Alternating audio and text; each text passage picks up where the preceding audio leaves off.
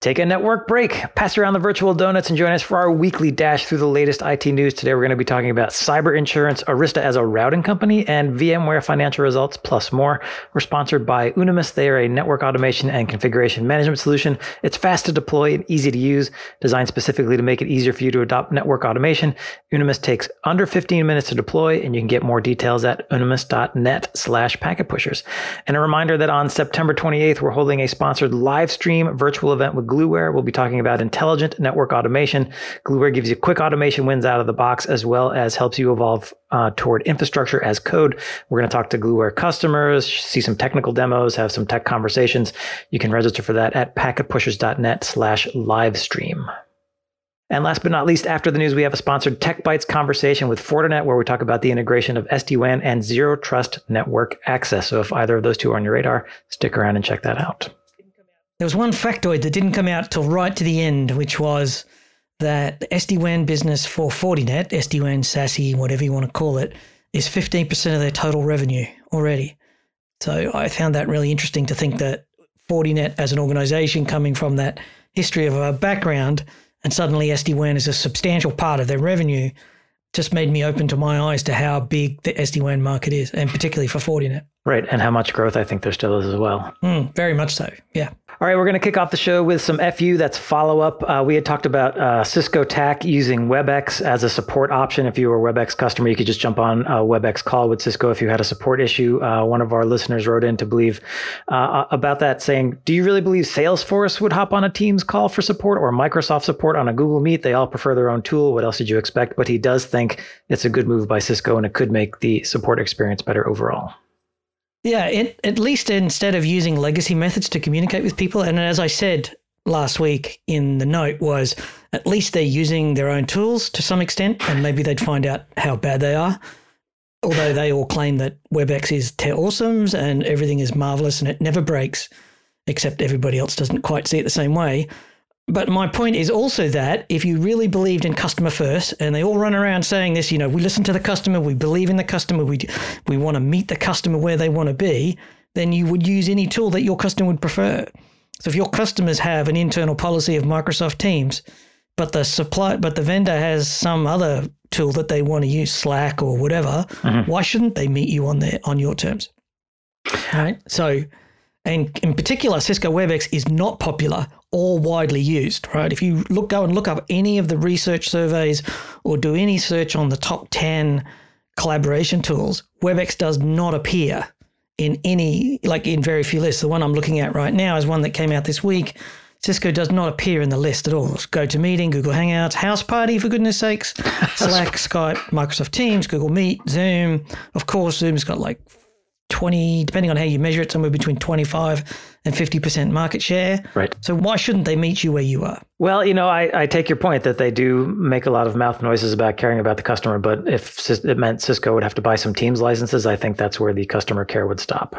Yeah, well, But also, I respect the fact that if you want to get results for your job and just get home, and your very, very expensive maintenance contract from your technical assistant says bark like a dog, then I guess you bark like a dog.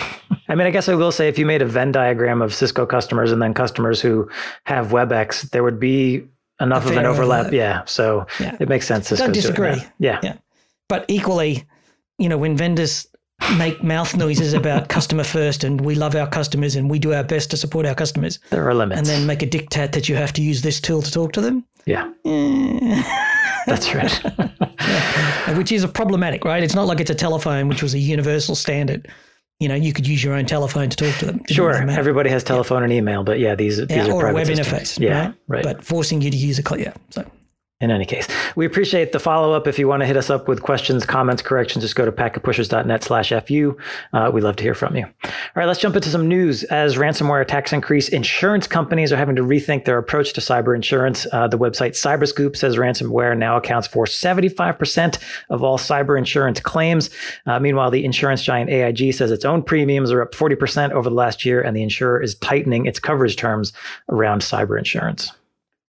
So to understand cyber insurance and what it does for you, you really need to understand the insurance industry. So I'm going to sort of cover some basics here. I had the fortune to work for an extended period inside of the insurance industry. And particularly, I was working alongside a group of actuaries. Now, actuaries is a group of mathematicians who study data and analysis and statistics, and typically takes 8 to 10 years to be certified as a actuarial scientist. Well, there's some words like that around the industry, right? These people are top professionals. And what they do is they assemble masses of data on a given topic. So you go out and say, I want to insure cyber insurance risks. So what you do is you go out there and you go and do field research to enormous depth, gathering data. And what you're trying to do is build metrics of how often does a given event happen? And when it does, how much does it cost to rectify it? Because once you know that, you then know through the statistical analysis how much money you need to have. So you need to have a pool of money to pay out damages from claims. And that pool of money then determines how much you need to charge customers. Right. And then, of course, very importantly, the insurer wants to make a profit. Yes. So if you're going to have a cyber insurance pool, you're going to want to write a group of policies that make like 500 million, which means you have to have 500 million to charge customers. And then you need to write an insurance policy, which has terms and conditions. And you say you will pay out in these circumstances, but you won't pay out in these circumstances. You might.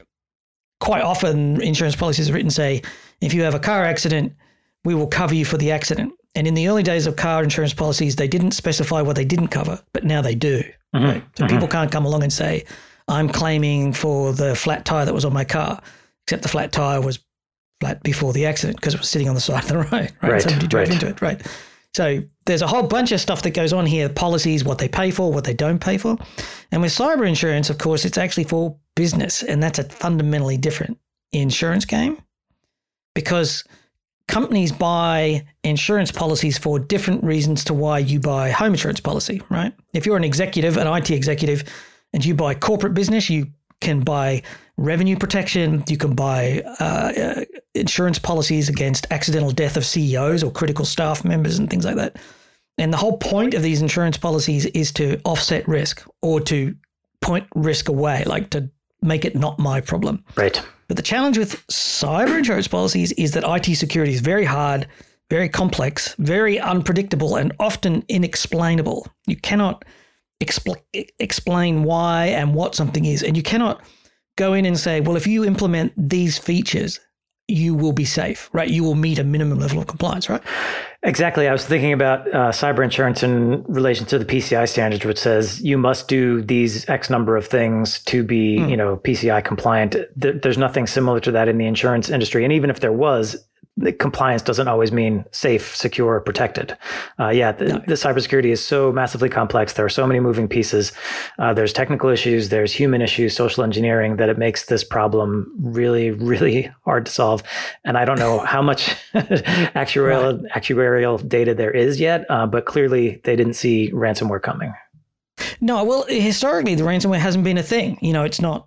It happened a few times and a few companies went down, and obviously the game has shifted. So if you're buying a cyber insurance policy now, and up until now, data breaches and ransomware, the insurance company would actually come in and rectify.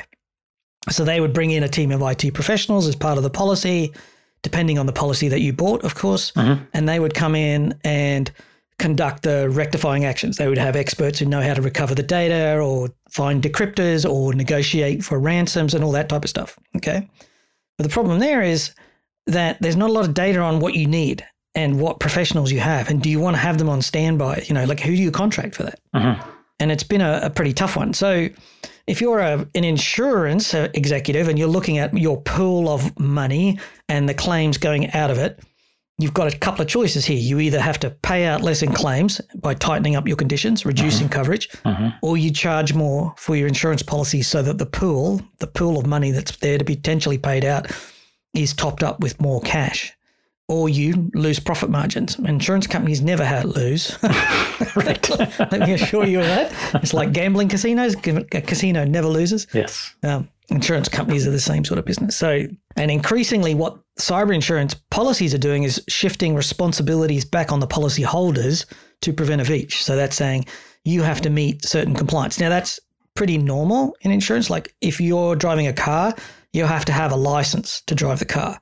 And that would indicate that you have a certain level of basic proficiency and you've passed a valid certification to say that you are permitted to drive a car, right? Right. So the challenge here is that in the cyber insurance policy, I think what we're going to see over time is you must have these minimum things in place. You must have logging, you must have this forensics. You're going to have, and I think in two ways, this is actually bad and good at the same time. I sort of look at broad industry trends as whether they lift the ceiling or lift the floor. Mm-hmm.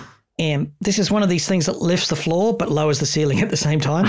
Because if the cyber insurance policy, it's a bit like PCI forces you to do things that actually don't make sense. They're not particularly good for organizations who are really advanced from security implementation and monitoring. Doing PCI compliance is a negative. So it lowers the ceiling. The same would apply here. If your cyber insurance policy says you must have an application firewall and it must meet these criteria, effectively, making it one of the brands, and you choose to have a different type of policy, then you have to go and put a branded firewall in front of your thing, right? That's a negative. And that's quite common in insurance policies. So on the other hand, it does lift the floor. So it raises a base level of compliance, of minimum competency up. So ransomware gets a little harder. And ransomware is a chase the zombie thing, right? And usually the companies that are being impacted is not the smartest and the best companies. It's the companies with the least competent or the least effort expended by executives. So it's going to be interesting to see how this plays out. Does insurance improve the cybersecurity industry, teach it to grow up, stop acting like a bunch of high school kids, playing with computers, and act more mature and responsible and take reasonable decisions and talk about risk in an adult way? Or does it actually come down and go like, now children, do this is what you have to do so that because daddy's going to look after you. Does that make sense? It does. I think, based on PCI and what I know about it, I think it's not going to have any meaningful effect other than making money for assessors or auditors to come in and check the boxes. It's not actually going to change anybody's risk posture. Security is often about behavior, and behavior is very hard to change. I think what's going to happen is, one, organizations who are in the cyber insurance market are going to have to expect higher premiums and more restrictive policies and having to bring in lawyers when it's time if they need a payout. And two, I think companies are going to weigh the cost of paying a ransom against how much they would pay for an insurance policy, decide which one is cheaper, and just go with that and not worry about security. Yeah, and problem managed, right? Not my responsibility, no risk, all that sort of stuff.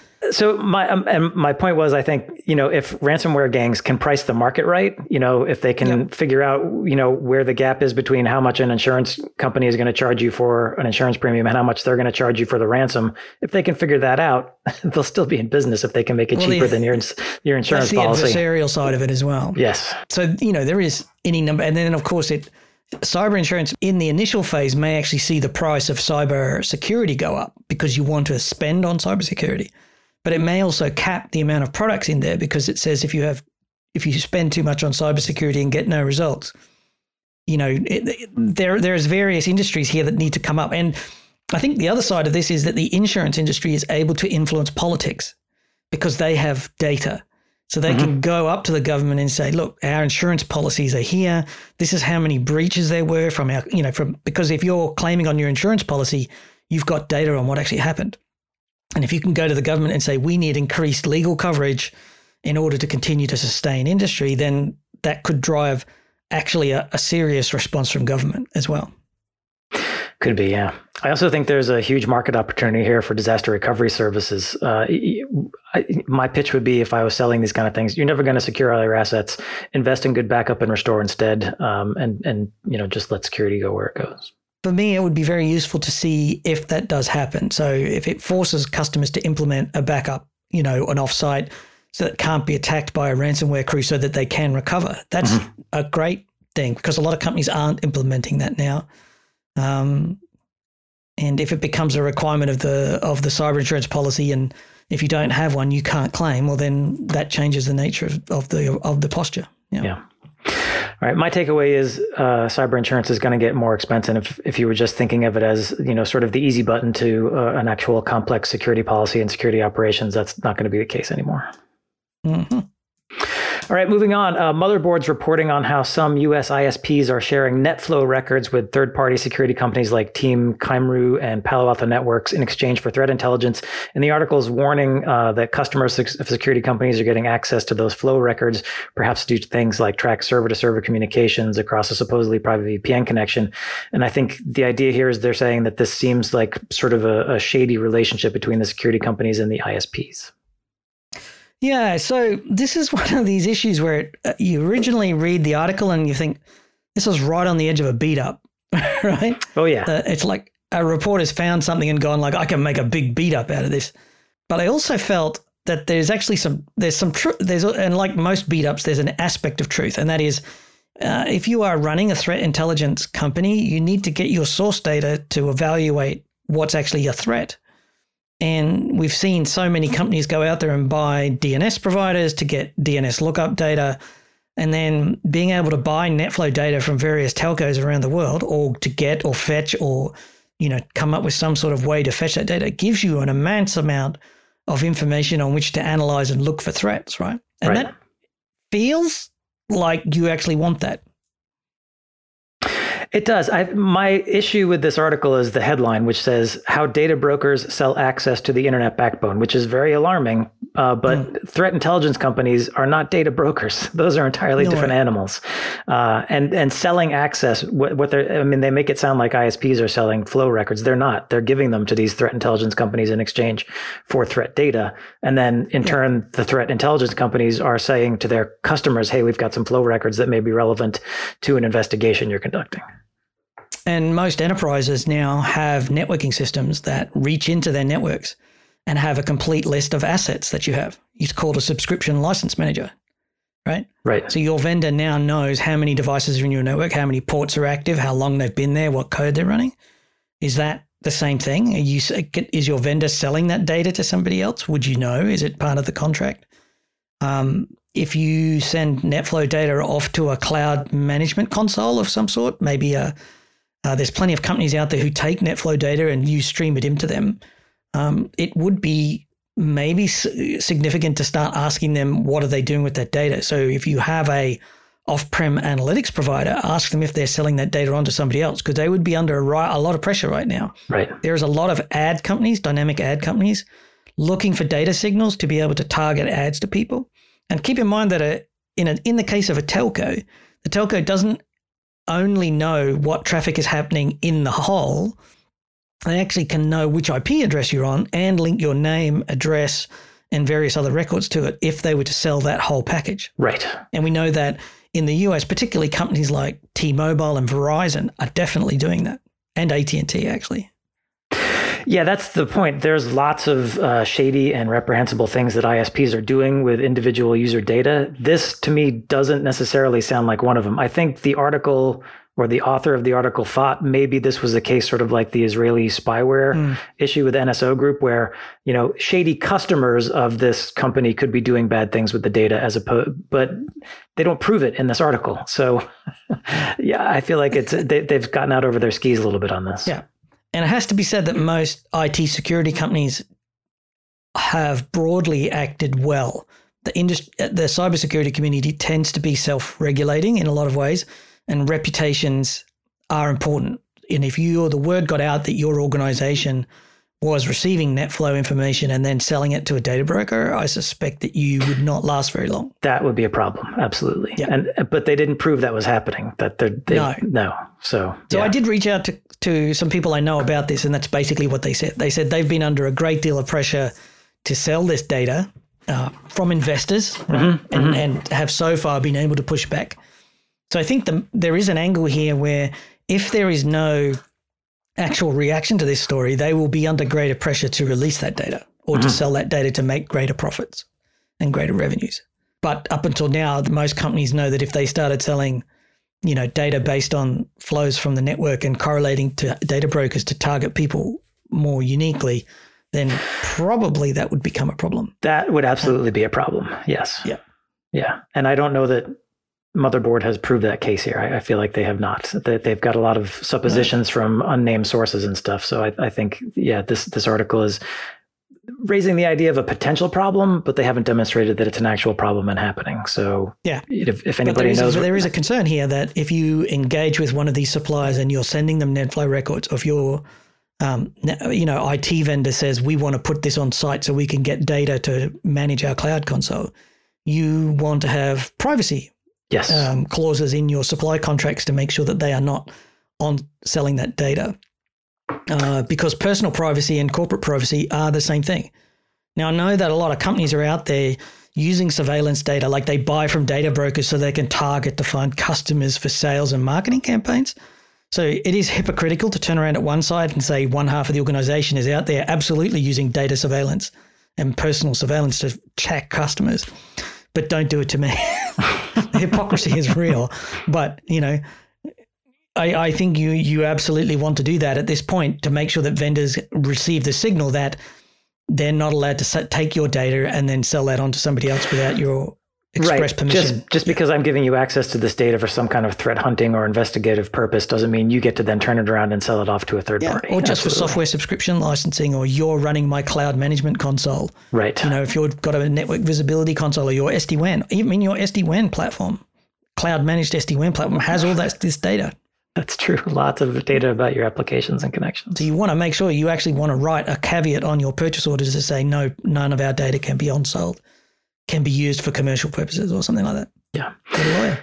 In any case, a link in the show notes to the story from Motherboard if you want to check it out for yourself. And if you've got any insight, you can always hit us up, packetpushers.net/FU. Quick break to tell you about our sponsor, Unimus. They're a network automation and configuration management software designed for ease of use and fast deployment network-wide. You shouldn't have to become a developer just to automate your network. That's what the makers of Unimus designed the platform to remove barriers of entry to automation. There's no programming languages, no abstraction frameworks, no templating. With Unimus, you just can use the configuration skills you already have network-wide without spending weeks learning a complex framework. The focus is on rapid automation. They also handle network config management from config backup, change management, change notification, and config auditing. It's a full-featured configuration management system in addition to automation. It runs on premises, it's multi-tenant ready, and supports more than 180 network device types across 100 plus vendors.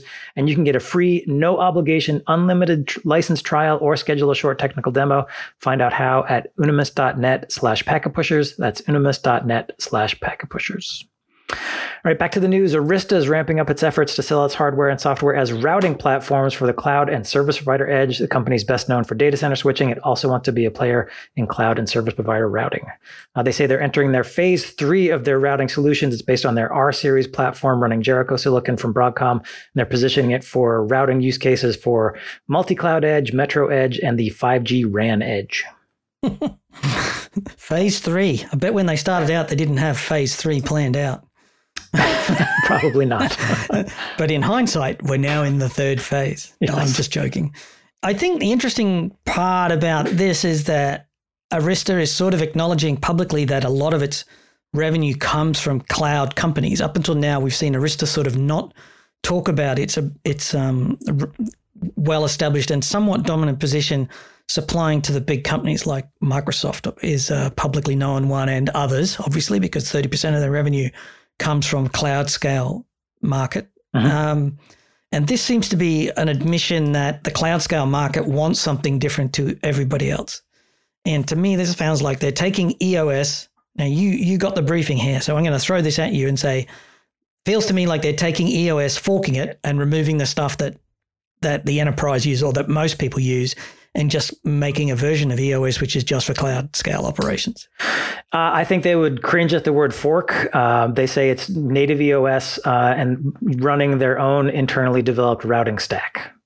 But EOS is a modular OS, so they can turn on and off features that a customer doesn't want or need. So that's not technically a fork, but I think that's the idea. Yes, it's an EOS. It's EOS that you can customize using their routing stack for your cloud and service provider edge routing cases. Yeah, and lots of good stuff in there, right? So they're talking about EVPN for ELAN, ELINE, and E-Tree, EVPN MPLS gateway, segment routing with TE. So all the things that you would expect there. Right. But I think it's not so much, and they talk about new capabilities. I'm actually not seeing too much that looks new. Cloud principles are being embraced for traditional routing. Customer success in routing. So, EOS, Arista's been positioning their 7000 series chassis and equipment and they want to use switches as routers for a very long period of time. I think I made jokes about it before, about, switch router switch. Does it matter? I don't care. Right. And I think really what they're doing here is packaging up an existing version of their product, which exists, and saying this is cloud, this is multi-cloud edge, metro edge, 3G RAN edge, it's routing, it's got special magic routing features that we always had, but now they're just cloud ones. That's exactly right. They're not releasing new specific hardware for this. It's running on their R series boxes, which they've had for years. It's using, as I mentioned, the Jericho and Jericho 2 silicon from Broadcom. Can store 1 million routes on the silicon. So that's why they're touting it for routing. But it's not, it's more of, I think, a rebranding or a re-emphasis on the fact that, hey, Arista can also play in the routing space. In the briefing, they mentioned, they're aiming to go up against Cisco 9Ks and Juniper MXs in customer competitions. I think, what they're really competing against is the white box market. If you're talking cloud and service provider, they're looking for, inexpensive, easy to manage, low cost options. So I think Arista's real competition is probably going to be Sonic running white box. And Juniper would say, Arista would say, well, EOS is nice and stable and we give you support that you won't necessarily get from Sonic. So that's sort of their competitive differentiator. Yeah, I could definitely go with that. The idea that the cloud scale market is unique is the usual comment. I poke fun at the fact that everybody uses the same switches and the same modules and the same cables and the same packets to do exactly the same thing, but everybody's unique, right? Right. This has a touch of, but cloud networks are unique. And I'm like, okay, not so much, but okay. And what I also feel is that this is probably a recognition of the fact that, in particular with cloud scale, they say, we want a version of your software that has nothing in it but the things that we want. Mm-hmm. So we've seen plenty of presentations where the certain cloud players say, we wrote our own operating system, so we didn't have to have all that legacy stuff. We just want in it what we want in it. Yes. And I agree with you, what you said about EOS being modular up to front. They don't add anything. They test the heck out of it. Certainly all the evidence points to those facts being true. But this just feels like a packaging to say, this is a box that's fit for use at the cloud edge, metro, and 5G particularly. So we have now got a 5G product portfolio to sell to 5G customers. Right. Yeah, I think this is less a product announcement and more Arista sort of putting its foot forward, saying we're in the routing game too, and we're going after the cloud and service provider market with our platform positioned as a router. So watch out, Cisco and Juniper. So lots of good stuff in it. By the way, like they're talking about scale out, but scale outs via L3 leaf spine. Mm-hmm. That's been around for a while. Merchant silicon. Arista's always been using merchant silicon. Closed loop automation, standard software defined for orchestration and telemetry. That's what Arista's always been done. So this is why I'm not seeing anything that's like, wow, there's something cool. It just feels like I agree. It's not wham bam wild and new, but to me, it's just interesting to see Arista, now openly competing, sort of publicly competing with the Ciscos and Junipers on the routing front, as opposed to just data center switching. At that scaled edge where a chassis is the thing that you want. Right. I think also too, we should take into account IP optical, this idea that you can now put a DWDM module directly into the edge device and drive a 100 gig, 400 gig, multi-channel DWDM optical interface. You don't need the edge DWDM devices anymore. This might be we'll start to see new line cards coming out with IP optical interfaces in the near future. This is the first step down that path. Yeah. I asked them if they're anticipating, trying to sell lots of CloudVision licenses. CloudVision is their, management and monitoring software for EOS. And they said, for the tier ones, probably not. So they're doing things like supporting OpenConfig, NetConf, YAML, and gRPC so that they can tie into whatever tooling the cloud and service providers already have. Mm-hmm. All right, link in the show note if you want to read the press release about it or to dig into more details. We'll move on. The website Nikkei Asia is reporting that semiconductor giant TSMC is going to raise prices on chips as much as 20% with rising demand and planned investments by the company to expand production capability. I guess the chip maker feels confident it can start passing on some of those costs to customers. Shocked, I tell you, shocked. Right. You should see my face. It's like horror. No, joking. No one should be surprised. But however, there is multiple dimensions here. TSMC certainly has a competitive advantage, and it's not unreasonable for them to consider charging more for products on the basis of the fact that they have a dominant market position. They own a lot of the capacity, and maybe that's what they're doing. But and, to make various, salacious remarks at their expense about grabbing profits while they're going is good. But there's also the fact that TSMC needs to spend tens of billions of dollars or currencies, many tens, to upgrade its manufacturing to keep up with demand. Right. And it has to do it now and not get the factories online for 2, 4, 6, 8 years. Right. So it is under serious pressure to fund that. And one way would be to go and tap shareholders or to go into the bond market and make a request for, issue paper, the corporate paper, and get loans. Another way is to just charge your customers more, right? And right now they're in a position to be able to charge customers more. Now, and I think also TSMC is under a lot of political pressure. TSMC, of course, is a Taiwanese company. Taiwan relies on US for military protection and support. There's geopolitics here. And the US strategically wants to see more fabs in the US as a strategic issue, as a military industrial type issue, as does Europe. And there's political pressure on TSMC to start building fabs in expensive locations, literally. So where before they would put them in the Philippines or in China or in Indonesia or somewhere like that, they're now having to consider putting plants into places like the US and Europe where they'll cost 2-3 times as much because of the labor and the land. And they are also running short on natural resources in Taiwan. Fabs use substantial amounts of water and so forth, and for washing and so forth. And even though, as we talked about in a previous show, they do recycle a lot and they clean and reuse a lot, they still need substantial quantities. So Taiwan may not be the right place to build them. And if they're under political pressure, so it's not as immediately obvious as you might think. Yeah, there's definitely more to it here than just let's grab the money while we can. As you mentioned, there are infrastructure costs for their build out and geopolitical issues that are going to make it a very interesting space. I think the big takeaway, though, is you can expect we'll have to see whether, OEMs and manufacturers on the vendor side just absorb those costs or also pass them on to customers. Yeah, no, they'll pass on the costs. Oh, for sure. They can't. The IT vendors are never going to take that hit on their bottom line. Their shareholders are saying, you're not allowed to stiff me, and you stiff the customers before you stiff the shareholder. More about that customer care discussion. Yeah, customer care. Yeah, we love our customers, but not as much as we love our shareholders. And we love their money. All right, our last story for the day. VMware reported its second quarter of fiscal year 2022 financial results. The company had revenues of $3.14 billion, up 9% year over year, and net income of $411 million. The company's touting big growth in its SaaS and subscription revenue, up 23% year over year, totaling $776 million in revenue. So VMware beat their predictions. They said we would earn this much. They beat it by, a bit all around.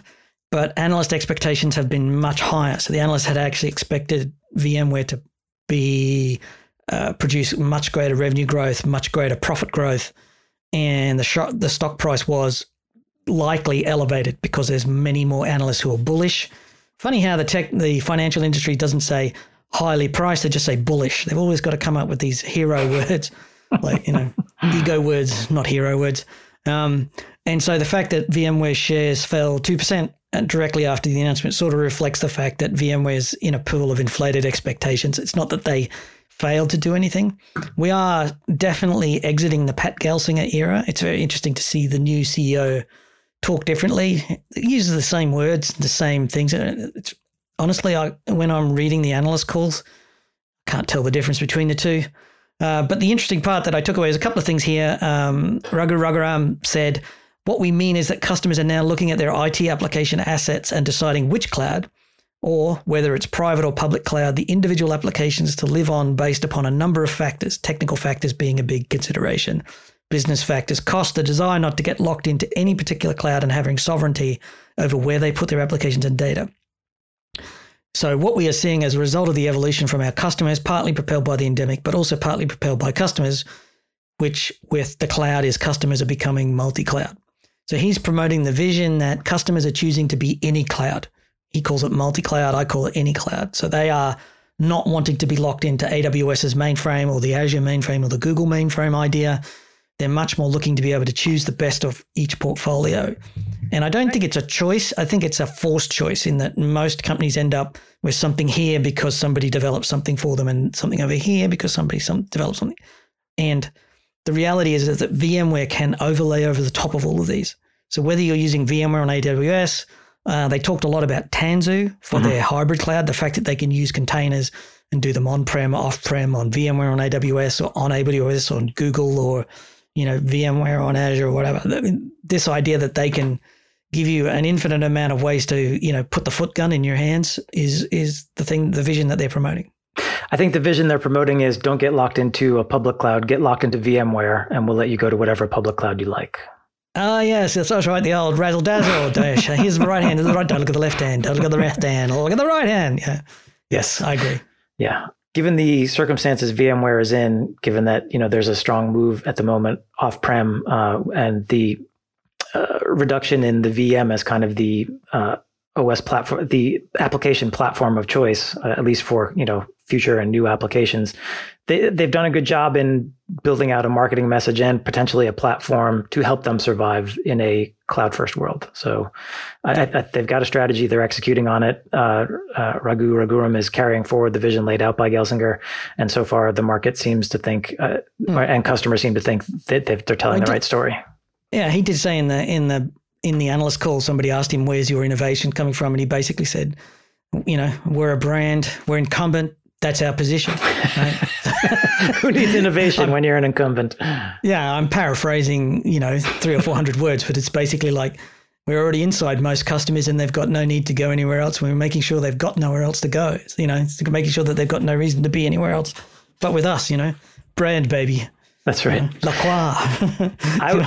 The thing that jumped out to me reading the earnings call transcript is how many of the questions, particularly like the first, half a dozen or more, were about, hey, we see what's going on with SaaS and subscription revenue. What's going on with SaaS and subscription revenue? We saw it grow. Is it going to grow more? Can you grow it more? They're really, really pushing them on that.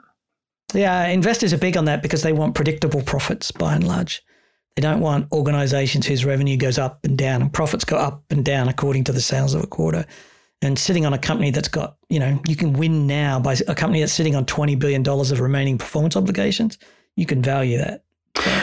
Right. And the CEO and the financial guy had to push back a little bit and say, yeah, some of our customers still want term licenses. So we kind of got to offer it to them. So, back off a little. But the pressure is there. The pressure is there. For sure. All right, that wraps up our news. Stay tuned for our Tech Bytes conversation with Fortinet, where we talk about the integration of SD-WAN and Zero Trust Network Access. That's coming up right now. Today on the Tech Bytes podcast, we're talking about the evolution of SD-WAN to encompass Zero Trust Network Access, or ZTNA. Our sponsor is Fortinet, and we're going to dig into how Fortinet's SD-WAN and the FortiClient combine to support work from anywhere with Zero Trust. Our 40 guests are Nirav Shah, he is VP of Products, and Alex Amante, Director of Technical Architecture. Nirav and Alex, welcome back to the podcast. So the use cases for SD-WAN around branch connectivity and multi-cloud are clear, and we've talked about them, but how do you see SD-WAN being relevant for this idea of working from anywhere? No, absolutely. If you look at today's work from anywhere or a hybrid workforce, it's clear, right, that users are everywhere. And there are two big priorities they have. They want to be secure as they go out and select applications, and they want a better user experience. This is where we think SD-WAN is very relevant in this idea of working from anywhere. But let's take a step back. Think about SD-WAN evolution. The first generation of SD-WAN was all about, users are at branch, and they are going and making sure that with this WAN path controller, having the better experience. In the second generation, we talked about converging the security and SD-WAN together. And you've seen today security is the center of every SD-WAN discussion. And yet again, in this third generation, we really think as users are distributed, they have to make sure that the Zero Trust Network Access is built in. Because they are accessing application, are they supposed to access those applications and not giving them an implicit access is the key point where SD-WAN is getting evolved from just a simple link load balancing to have a full platform with many different use cases. And that's very true, Nirav. I would say the security aspect from users working from anywhere has really come to light, obviously, in the past year and a half. So we need to make sure that not only are users allowed to get to the applications, but we're constantly checking that every time that they are accessing applications, we're making sure that they still can, rather than the single one-time check that we've been doing in the past. So I think the other thing to notice here is how SD-WAN went from being a WAN technology to being a branch technology, this idea of welding security into the SD-WAN, sometimes it's called SASE, and then how suddenly SASE went on into the next generation, which is this remote perimeter, and how the SD-WAN became a VPN integration and a share, and then it became an access to get where you go to the cloud from anywhere to anywhere. It's very interesting how rapidly that transition has made in terms of product development. And you're a vendor. It just amazes me how quickly this has cycled through. How's that transition been? Yeah, it's a great question, because look, if you see SD-WAN as a technology, when we talk to our customers, oftentimes SD-WAN is viewed as a point product. At Fortinet, it's all about the platform, and we are building organically rather than acquiring company and stitching them together to make sure that SD-WAN, security, even the connection to the branch, all of those components are built in. And as more and more customers are deploying that, and especially in today's environment, this whole idea of evolving from VPN to the zero trust network access, we thought rather than giving them another product, why don't we just build in the access proxy? So yet again, rather than customer buying 3 or 4 different products, this is built in, no license required for SD-WAN, no license required for access proxy, and they can use all of this to have a simple way to manage those use cases, but at the same time, get that ROI, which is oftentimes required or marketing very heavily in an SD-WAN discussion. You raise a key point here that I want to light onto, because we've done a number of shows or interviews or Tech Bite podcasts where we've talked to your customers. And one of the constant themes we come out about why they like Fortinet SD-WAN is that it's not multiple different families of product with different licenses and different levels of licenses. And they don't need to spend months with spreadsheets working out what they have to buy and have to renew. It's just a product that I buy, and it's all one product. So they get the SD-WAN, the SASE, and the remote access. It's all just one thing. And that's unusual, I think, in the industry, still even today. So one of the things that we've seen for both SD-WAN, secure SD-WAN, and now ZTNA is that the components of that are kind of point products by a single vendor. And, trying to orchestrate them all together can be very difficult with different versions, different features, and, not necessarily a coherent way of making them all, into a seamless product. Now with Fortinet, as Nirav said, we've been, bringing these things and putting them together into our products and making them work together. And that's probably the biggest and most important thing about the solution is it really does work together. A number of things are in the FortiGate itself, the access proxy, the SD-WAN, but we also do marry that with our endpoint, which is, basically for device access, and our enterprise management server, which provides the policy and continuous trust and validation checks. So to make sure that people are able to access everything, making them all work together is really the challenge. So while many customers could have implemented some of these things today, the overhead in doing so was so overwhelming. They're just like, I can't deal with this. By integrating them and automating all of these pieces together as a single product, that's where the customer really benefits. Now that's really important, that unification. Instead of welding together 4 or 5 different products, DNS firewall over here, and then a firewall over here, and a VPN concentrator, and an SD-WAN product here, and a threat detection engine here, and an app inspection thing.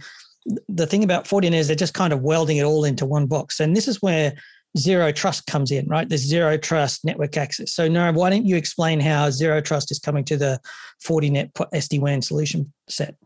So the foundation of SD-WAN was really about giving them a better application experience. And in today's most conversations, what our customers say is, hey, as I'm accessing those applications, are my users allowed to do that? And that become a very natural discussion for us of them accessing the application and we giving them the right access, right? What they don't want is, yes, those application steering happening, but my user is accessing every application. So now the ZTNA tie into SD-WAN really allows them to do 2 things simultaneously.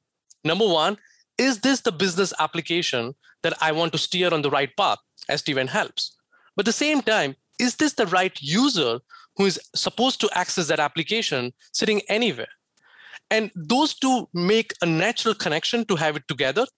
And now they really like to have them integrated with a single management. So they don't need to worry about two different products, but naturally they're getting the benefit of both accessing as well as experience. You don't want to deploy an SD-WAN and then have to deploy something different for Zero Trust. Because to me, it's all one of the same thing. The branch network, remote access user. This is this idea of distributed work, is that work happens wherever you are. If you're in the branch, or you're at a coffee shop, whether you're at home, whether you're at grandma's house, it doesn't really matter. It's all the same. And so to my mind, the natural fit for ZTNA or zero trust networking, which is kind of like VPN with some stuff added to it, right? Mm-hmm. But it should all come into one platform, one administrative console, one administration point, one operational point.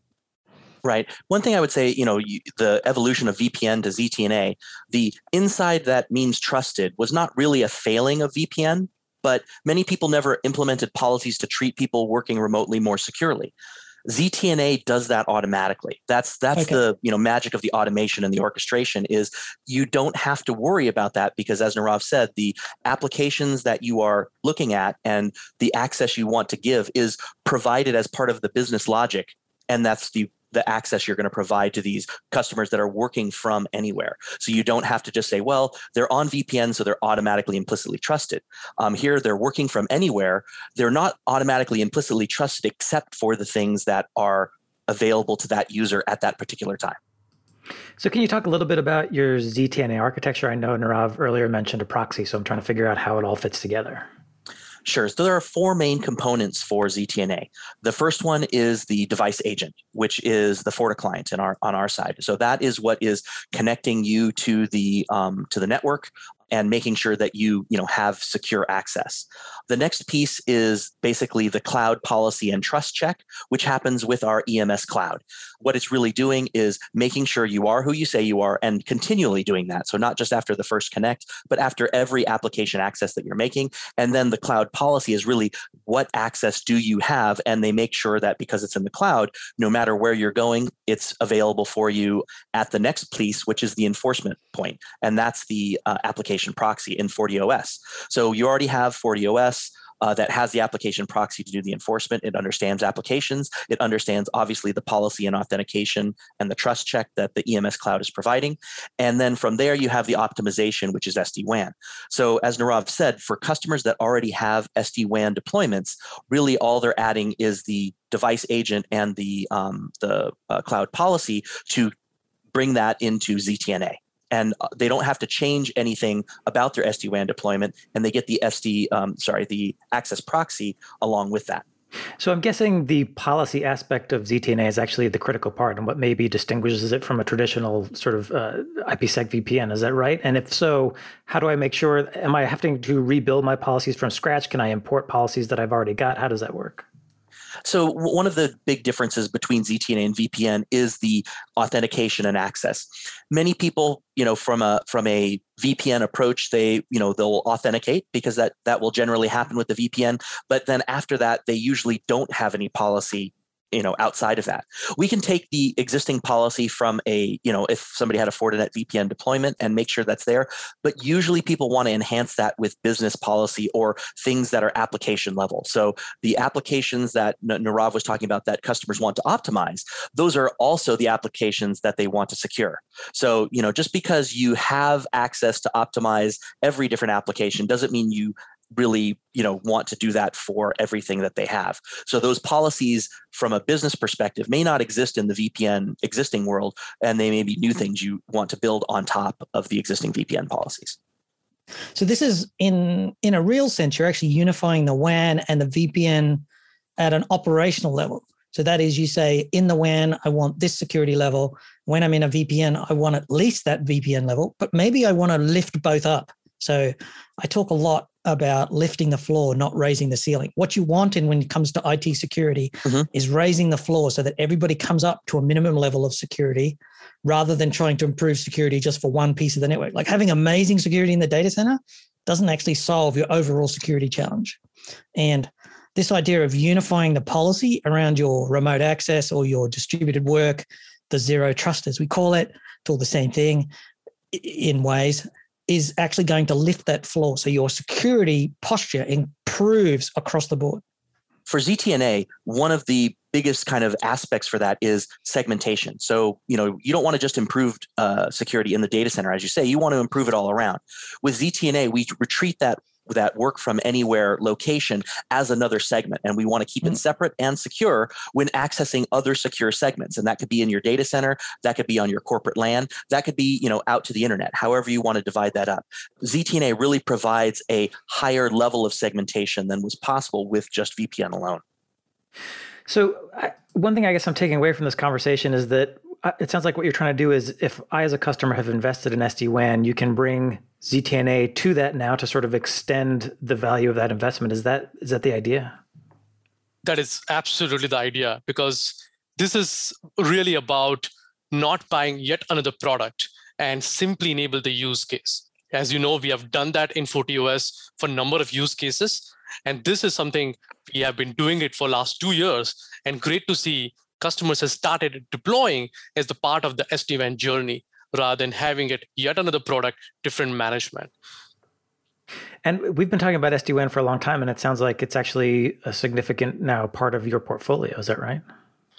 SD-WAN is really, we are very serious at Fortinet, both in terms of innovations and as well as in terms of understanding the use cases as the future is evolving.